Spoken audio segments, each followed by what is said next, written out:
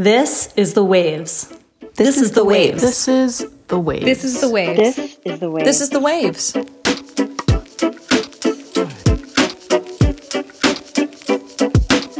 Welcome to The Waves, Slate's podcast about gender, feminism, and girl bosses. Every episode, you get a new pair of women to talk about the thing we can't get off of our minds. And today, you've got me, Shannon Paulus, a senior editor at Slate covering health and science. And I'm Emily Peck. I co-host Slate's Money Podcast. I write a newsletter for Fortune about the workplace, and I'm content director at Fundrise.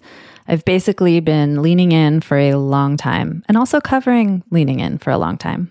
And today, we're going to talk about girl bosses, women entrepreneurs, and the fall of Elizabeth Holmes, who may or may not be a girl boss. She's currently awaiting trial for fraud for her company, Theranos. I'm interested in talking about this because I feel like I have been kind of the target audience for a lot of the girl boss stuff. I read Sophia Amoruso's book, #GirlBoss, when it came out in 2014. I watched the rise of Elizabeth Holmes's Theranos with a mix of awe and jealousy. And over the past few days preparing for this, I've been thinking about why I was so attracted to the rhetoric, especially in Sophia Amoruso's book. And I think the main thing that drove me to it was that, I was 24 or 25 when I read that book.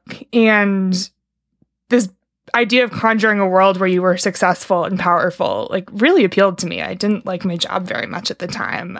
And I was kind of doing what, in hindsight, was the slow, hard, tedious work of building skills and figuring out where I fit into the journalism world and trying things that didn't work. And being a girl boss in some ways just sort of seemed to be skipping all of that. Yeah, I wanted to talk about the girl boss because, I've just been thinking about girl bosses, maybe even before the term girl bosses was a thing. Maybe since I first, in 2010 or 2011, watched Sheryl Sandberg's TED Talk. Sheryl Sandberg is the Facebook chief operating officer and maybe one of the pioneering girl bosses, I would say.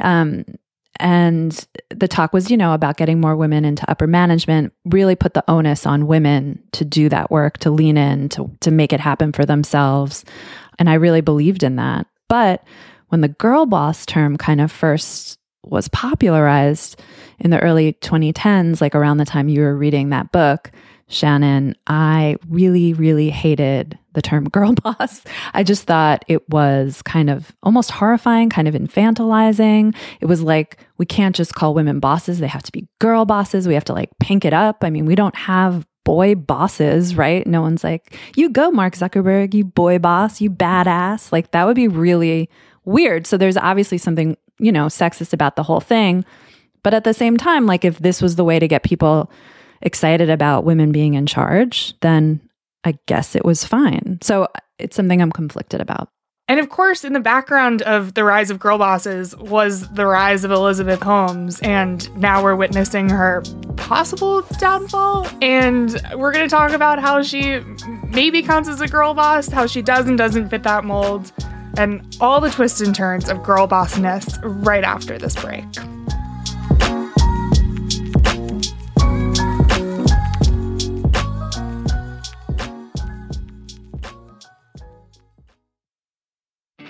I wanted to take a second and welcome all our new listeners, and our old ones too. We haven't forgotten about you. If you're loving the show and want to hear more, subscribe to our feed. New episodes come out every Thursday morning. While you're there, check out our other episodes too, like last week's discussion about the state of white men on television. I loved listening to that. It was great.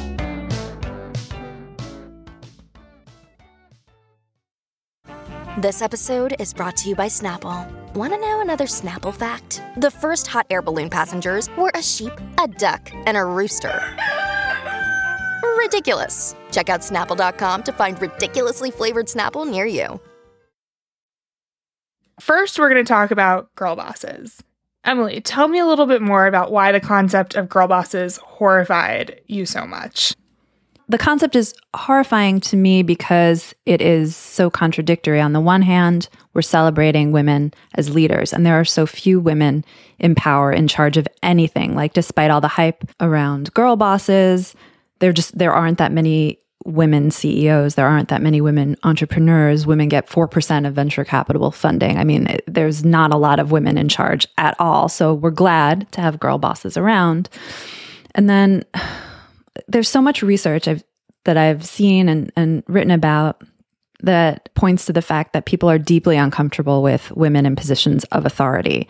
So it seems clear that the reason girl bosses caught on, at least for a while, was because it was a way of softening the woman in authority. Like, she looks perfect, she's well coiffed. So this is a way to kind of like soften that problem, maybe a solution to that contradiction or whatever.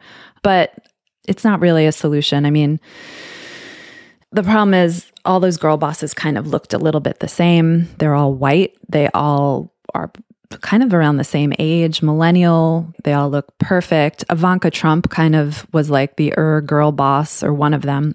The whole term makes these women have to carry a lot of weight for feminism, when really they just want to be bosses of companies. And it's just, this is capitalism. Like, it's not anything but just people want to be in charge of companies and make money. And that's why I brought up Ivanka Trump. Like, she would try to be a girl boss and talk about feminism and all this, but really at the end of the day, she's just about making money, supporting capitalism, carrying water. So the whole concept is kind of horrifying, because it's like girl bosses are supposed to sort of take on the mantle of feminism and equality. At the same time, these are just privileged women trying to make a buck. Maybe a better example would be the Sheryl Sandberg as girl boss. You know, she came out and she told women to just lean in, work harder, really try and get to the top. And it felt like feminism, but at the end of the day, the reason women don't get to the top isn't just because you're not sitting at a conference table with the other guys. It's so much more complicated. It has to do with culture, has to do with sexism, has to do with a system where if you have a baby, like, there's no childcare. It has to do with racism, which no girl boss ever really dug into, and probably led to their downfall a bit in more recent years. Yeah. Like, I feel myself, bracing against the backlash a little bit. For example, I actually don't have a problem personally with the term girl. And like, maybe it's a little bit sexist that girl boss has been positioned to sound like a silly term. I've been trying to put my finger on it, and I came to the conclusion that I feel like the same way about the word girl that I do about bitch, which is that I feel fine saying it about myself or select friends with whom it's like, oh, hey girl, like girl time, or like girl stuff.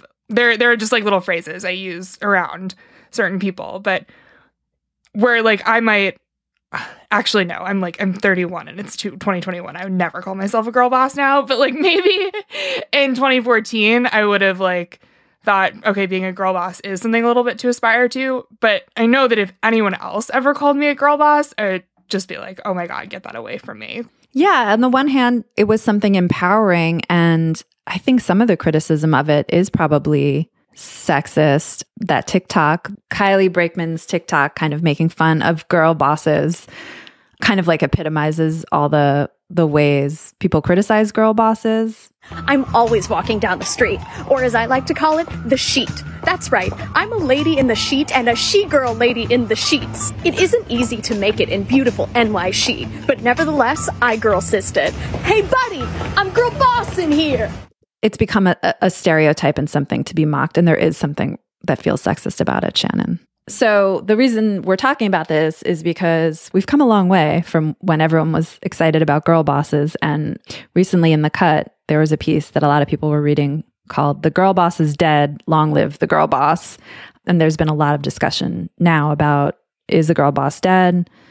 What to think about it. And I've been thinking a lot about it. And it feels like the girl boss just couldn't stand up to the moment we're in. Like, first Me Too showed that, you can lean in all you want, but if there's systemic sexual harassment around you, you're not going to get to the top. Then there is, a pandemic and George Floyd. And so now we're in this situation where the girl boss kind of just falls apart. Yeah, and there were a couple key moments last summer with Leandra Medine Cohen, who founded Man Repeller, which is a fashion blog that was like all about not having to wear makeup or wear things to be appealing to men. And also Audrey Gelman, the CEO of The Wing, a workspace where only women are allowed, where people kind of realize like, oh, well, they're welcoming to women, but like what kind of women? And the answer is so often white women. And both of them stepped down from their positions in the face of criticism from their employees. Yeah, it was like these are women who were using sort of the girl boss mantle and the feminist mantle to market themselves. But in the end, they were sort of exposed as kind of empty. I mean, Shannon, you told me I should listen to this podcast with Leandra Medine Cohen, this painful interview we'll link to in the show notes, where she talks about getting quote unquote canceled, which just means people criticized her publicly and then she resigned and closed down her company. And she basically kind of defends herself. And it's just the most cringy interview I've really ever listened to, I think, in which she just does not understand. I don't know how else to say this, but she does not understand her privilege. What did you think was interesting about that?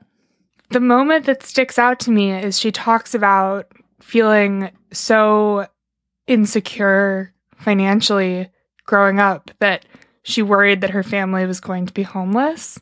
And, you know, they had a vacation home. And in the Hamptons. In the Hamptons, right? Not just some little podunk second home, like a real second home. And I think that like gets to the heart for me of why like any one individual positioning themselves or like being positioned in the culture as like beacon of feminism and, you know, oncoming equality is so, sorry to use an overused term, but problematic. Because on the one hand, okay, rich New York girl goes to private school, is like, but like is one of the people at private school who has like less money than all the other people at private school and feels financially precarious. Like that story on its own is just like emblematic of why capitalism, to use a very broad brush, is so fucked up. It makes just the fact that like wealth and money and you can have a lot of wealth and you can be around people with even more wealth and you can still feel very insecure. That says something about the larger system in which Leandra exists instead of Leandra, in my opinion. But then when you're like held up as sort of this influence, and her role was to sort of teach women how to be in the world in this fundamental way, like how to dress to be more themselves. Yeah, I understand. I mean, I've been thinking about this a lot too, because it's like there's only so much these girl bosses can do for us. The one project that really they had was like, there aren't enough women at the top of things. We should have more. They could be girl bosses. But there's so much more to it than that. Like, I've been thinking a lot about this because I've written so many articles. I was at the Wall Street Journal a long time, and there are so many articles about like, there aren't enough CEOs that are women. We should have more. But like, that is not the only problem for women. That is just one small thing. Like, because if you could take it to its extreme, it just doesn't hold up as a progressive project. Like, imagine there are not enough women dictators. We need more women dictators. Right. Like, it just... There's a lot more to it than that. It doesn't hold up. And like Leandra Medine Cohen's project was fine. She got to be in charge of a business. Great, good for her. But like, that's all she was. And that's just where it ends. And I think the events of the past 18 months, 3 years, I don't know, since Me Too, George Floyd, the pandemic, there's just a lot more to the project. Maybe the last place to go now is, you know, what do we do without girl bosses if girl bosses are over? I hope they're not over. I still want girls to be bosses. You want bosses who are girls or women, but not. I want them. Yes. Girl bosses. Yes. Yes. My like gut answer to this question is, I feel like one thing that the pandemic has forced me to do is like start thinking really small in my life about the things that are immediately around me, and looking towards this like almost like model like figure on a book that, you know, I'm sure was available in airports isn't the right answer, but just like thinking about who are the women in my life who I can look to when I pick a job or like a manager. What qualities am I looking for? How can I, like, in my workplace, think about like giving help to not just women, but like anybody who like needs leadership or could use advice on how to move up. I'm talking about this from a very personal perspective, but zooming in and, okay, if we're going to get rid of girl bosses as idols, like, how do we think more practically almost about how to change things and small scale? Yeah. I mean, I can't help but think about the media piece to this. Fortune had a piece about the demise of the girl boss, of course, and they mention, like, when women are founding companies now, there's like a whole marketing apparatus that kind of kicks in around their projects. And the marketing apparatus says to them, go be a girl boss. Like, I get press releases all the time that says like first woman CEO of oddly specific company, like first woman in the furniture business, CEO, startup founder, has amazing insights. It's like that apparatus needs to go away. Like, we need to keep the women in charge piece and get rid of maybe the marketing piece around it. Like, that needs to be retired. We're going to take a break here, but if you like what you're hearing on The Waves, we would love it if you would like and subscribe to The Waves wherever you get your podcasts. And if you want to hear more from Shannon and myself on another topic, check out our Waves Plus segment, Gateway Feminism, where today we talk about the one thing that helped make us feminists. I'll be talking about middle school, and Shannon will actually be talking about college. So kind of there's a nice symmetry there. And stick around for our next segment, where we'll finally be considering whether or not Elizabeth Holmes, the disgraced founder of Theranos, is indeed, dun dun dun, a girl boss.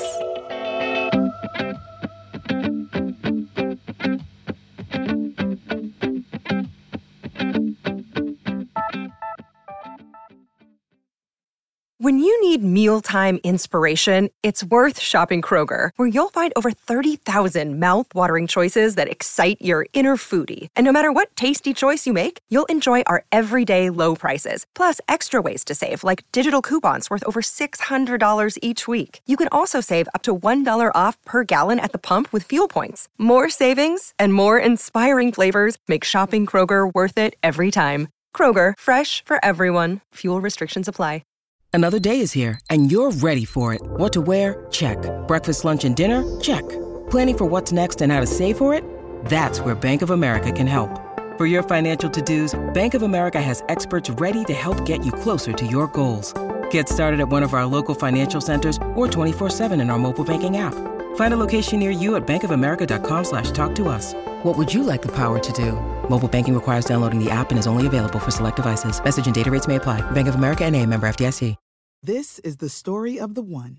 As head of maintenance at a concert hall, he knows the show must always go on. That's why he works behind the scenes, ensuring every light is working, the HVAC is humming, and his facility shines. With Grainger's supplies and solutions for every challenge he faces, plus 24/7 customer support, his venue never misses a beat.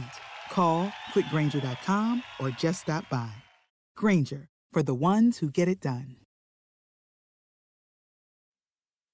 Now we're going to talk about Elizabeth Holmes, the former CEO of Theranos, a blood testing startup that did not exactly do what was promised, to the point where Holmes, as you probably have heard, is awaiting criminal trial right now. And we're going to talk about where Holmes fits into the era of the girl boss. Emily, would you consider Holmes a girl boss? Okay, so when we first decided to talk about this, I thought she wasn't a girl boss. Now I've decided she is definitely a girl boss. Elizabeth Holmes was definitely a girl boss because she just fell into that marketing apparatus of girl boss. She was celebrated as a woman. Shannon, you pointed out that she was celebrated as a Woman of the Year in Glamour. She landed on the cover of Fortune magazine famously. She was widely covered and celebrated for being the first female billionaire entrepreneur. If you watch the documentary about her on HBO, which I recommend. There's like scenes of her sort of surrounded by women who clearly are looking up to her as a girl boss. It's like she didn't go around like Sophia Amoruso and advertise herself as a girl boss, but she sought out all that coverage. And she basically leaned into positioning herself as a girl boss, I think. Lean into being a girl boss.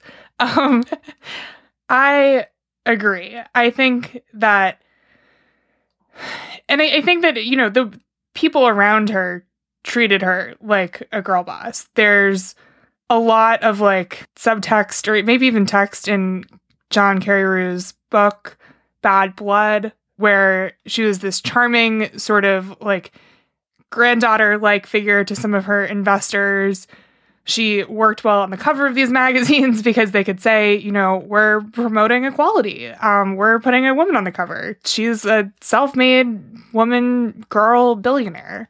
And also there's this other element now as she, you know, is solidified in the chronicles of history as kind of a scammer, where Sophia Amoruso talks about in her book, the little bit that I could stomach re-listening to this weekend, about how the first thing she sold online was a book she stole on eBay, and how she engaged in like shoplifting and petty thievery before reforming herself to start this multi-million-dollar company.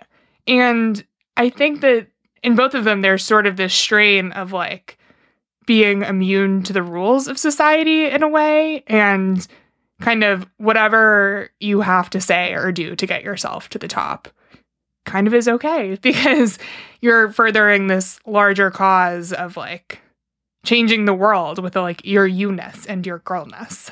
But it's interesting you mentioned sort of like do whatever it takes to get to the top, pull off the scam, because so many men who make it to the top are also doing whatever it takes. The Facebook motto that Mark Zuckerberg came up with is move fast and break things.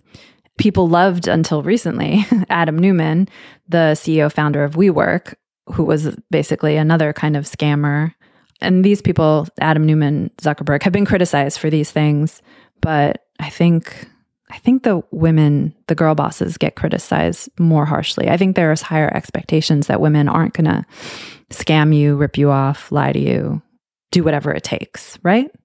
Yeah. So I think one of the things I think about when, you know, the question of are we harder on women than we are on men comes up is the fact that Elizabeth Holmes's actions have consequences for other women who are not in any way, shape, or form connected to her, except for the fact that they're women.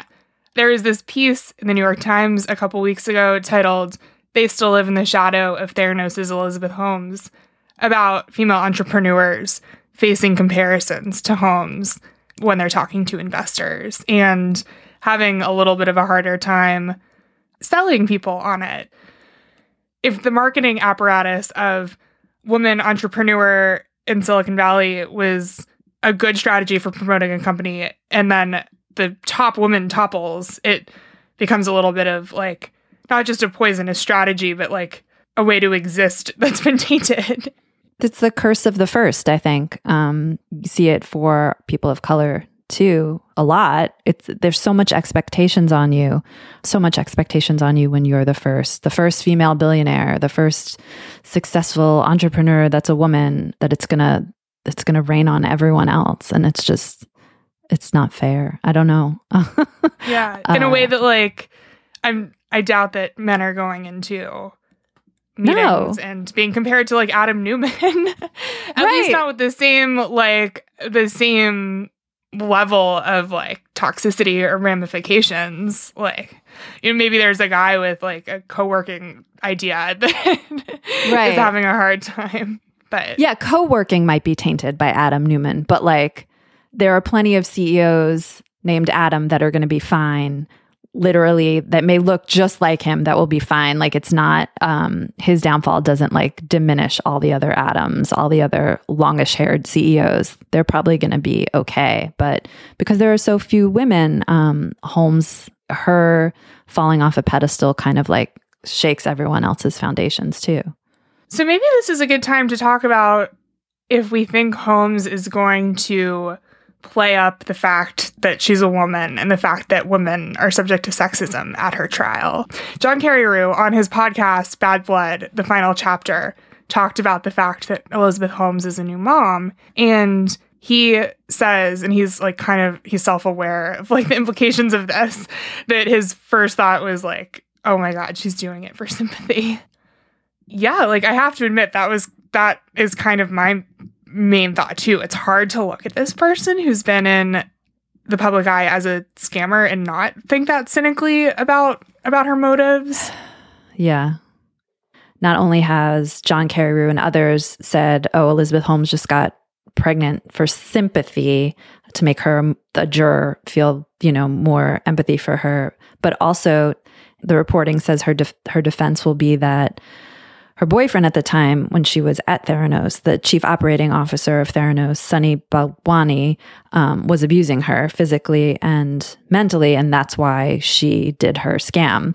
I think it's a long shot defense, and it also puts all of us in the jury, the media, in this weird position where we all say we want to take these kinds of allegations seriously. At the same time, it's hard to take them seriously when it's coming from Elizabeth Holmes.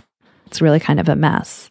It's important to note that Sunny Balwani has, I think through his lawyers, spokespersons, has denied all those allegations categorically and says there was no such abuse at all.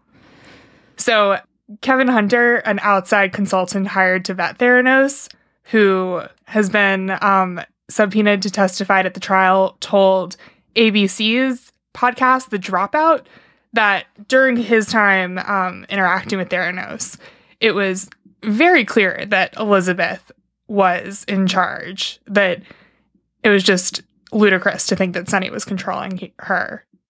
Because Elizabeth's defense may be that she wasn't in charge, that this was really Sunny's operation. What would you say to that? That's just completely untrue. I mean, there's just no way. Sunny was a distant second. She came up with the plans and the strategies and he helped execute them. He was the bad guy, but she ran the meetings. He rarely participated unless it had something to do with IT or whatever. It was clearly the Elizabeth show. There's no question about it. John Carreyrou says on his podcast that for this defense to fly, Elizabeth would have basically had to have been a puppet of Sunny Balwani, like devoid of free will. And for me, it's clear that the question of whether or not this was an abusive relationship is separate from the question of whether Elizabeth Holmes should be held accountable for Theranos. Yes, absolutely. I think that's correct. And I think the other thing that like this conversation shakes loose in my head is that it can be true that people are sexist towards Elizabeth Holmes, and it can be true that she has a harder time or an easier time on the stand because she's a woman. And she also can just have done this like huge, terrible grift that she deserves to be held accountable for. Sexism happening to somebody doesn't erase their own role in things. Before we head out, we want to give you some recommendations. Emily, what are you loving right now? Speaking of podcasts about women, I really like a podcast about a fictional woman called Ackcast by Jamie Loftus, which is about the comic strip Cathy, which was a big part of my life growing up because I read the comics every day. And Cathy ran for decades about a single white woman trying to make it in America. And Loftus's podcast is just so good. Because Cathy, like the girl boss, for a while everyone made fun of in a way that did seem a little sexist and weird, but also justified. And what Jamie Loftus has done is kind of like bring it back and show why Cathy was actually like quite feminist and was pointing out a lot of really big problems for women in the United States and deserves a second look. So I recommend everyone go and listen to Ackcast because it's fun. What are you recommending, Shannon? I'm recommending a book called The Luckiest Girl Alive. It came out in 2015, and it's going to be a movie on Netflix at some point in the future. They just wrapped filming in August. And the main character is a little bit of a girl boss, though she would definitely bristle at the word girl. She works at a Cosmopolitan-style magazine and is set to get married soon. And the whole book is basically about this sort of shell of perfectionism and like drive at work and image of herself as like a successful woman living in New York City and kind of what that's covering up for and the trauma in her life that has led her to feel that she needs such a shell. It was a really, really fast read, and it kind of helped shake loose some things in my own brain as we're all going through this pandemic rethinking of what work means and what it means to care about your job and what it means to identify with your job. And like, you know, when you read fiction and it just helps crystallize something that like you knew, but you didn't really like feel totally. It did that for me a little bit with how I think about like my own success and like wanting success and what I feel like that's compensating for or protecting me from. Ooh, I really want to read this now. Great. All right, that's our show this week. The Waves is produced by Shayna Roth. Susan Matthews is our editorial director, with June Thomas providing oversight and moral support. They are our girl bosses, y'all. If you like the show, be sure to subscribe, rate, and review wherever you get your podcasts. And please consider supporting the show by joining Slate Plus. Members get benefits like 0 ads on any Slate podcast and bonus content of shows like this one. It's only $1 for the first month. To learn more, go to slate.com/thewavesplus. We'd also love to hear from you. Email us at thewaves@slate.com. The Waves will be back next week. Different hosts, different topic, same time and place.